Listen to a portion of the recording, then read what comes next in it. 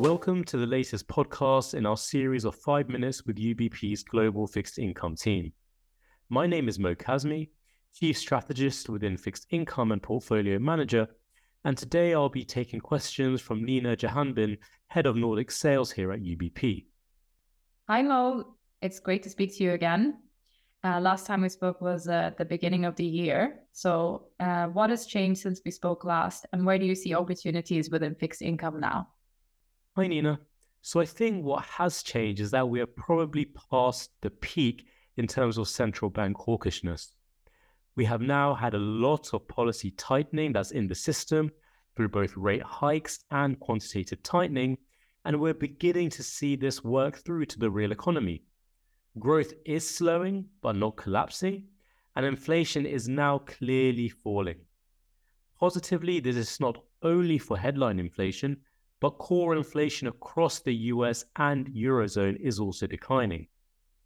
So even if the Fed is still open to hiking further, the pace has slowed considerably to just 25 basis points at every other meeting at most. So this backdrop is generally a positive one for fixed income, with opportunities across the asset class.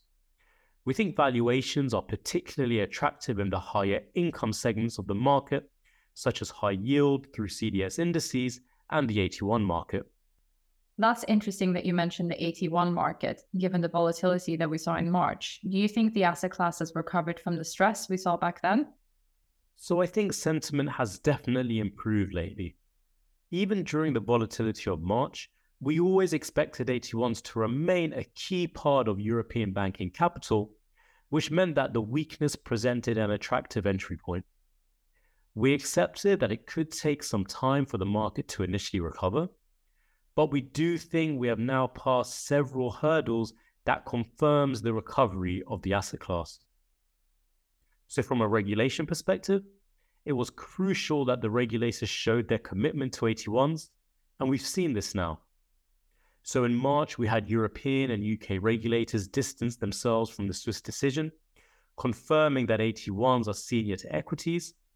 And now we're hearing about regulators discussing further options to support confidence in the asset class by looking into additional creditor protection. These discussions are still ongoing, but we think the intent is clear.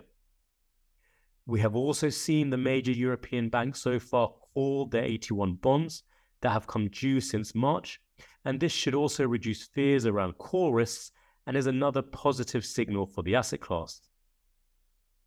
Finally, if we look back to prior bouts of weakness for AT1s, so 2016 and 2020, it was really the return of issuance that allowed the market to fully recover, and we've just achieved this as BBVA recently came to the market with a 1 billion euros AT1 issue. Demand was over 3 billion euros, confirming investor appetite here. So that sounds very promising, and clearly we're heading in the right direction. But what about valuations? Is all of this good news now reflected in the price? So that's a good question. And yes, AT1 spreads have tightened from the distress levels that we saw in March, but we haven't fully normalized, and there is still plenty of value, we think. So spreads are around 450 basis points, are still wide historically, and we think it offers significant premium over senior bank debt, and it also looks attractive relative to the European high yield market, we think. So we're talking about a yield to call of 10.5%, a yield to maturity of around 9%. So that implies that around 70% of the AT1s are not being priced to call, despite the trend so far indicating that a large systemic bank is still calling its bonds. So this does suggest to us that a lot of negative news is still in the price, actually. And what would you say are the risks around this positive view? So from the macro perspective, the main risk that the market is looking at still seems to be inflation and whether the central banks have done enough to fight it. But what's interesting about the AT1 market is that one is actually allocating to the banking sector. And that's a sector that tends to benefit from a higher inflation and higher interest rate backdrop. And we've seen this most notably in the latest round of earnings. It showed strong profitability, helped by higher net interest income due to higher rates, and robust balance sheets with banking capital positions remaining solid. And so if one doesn't expect inflation to return to those lower pre-pandemic trends, then it's crucial for investors to look at inflation-beating type strategies where we think AT1s stand out.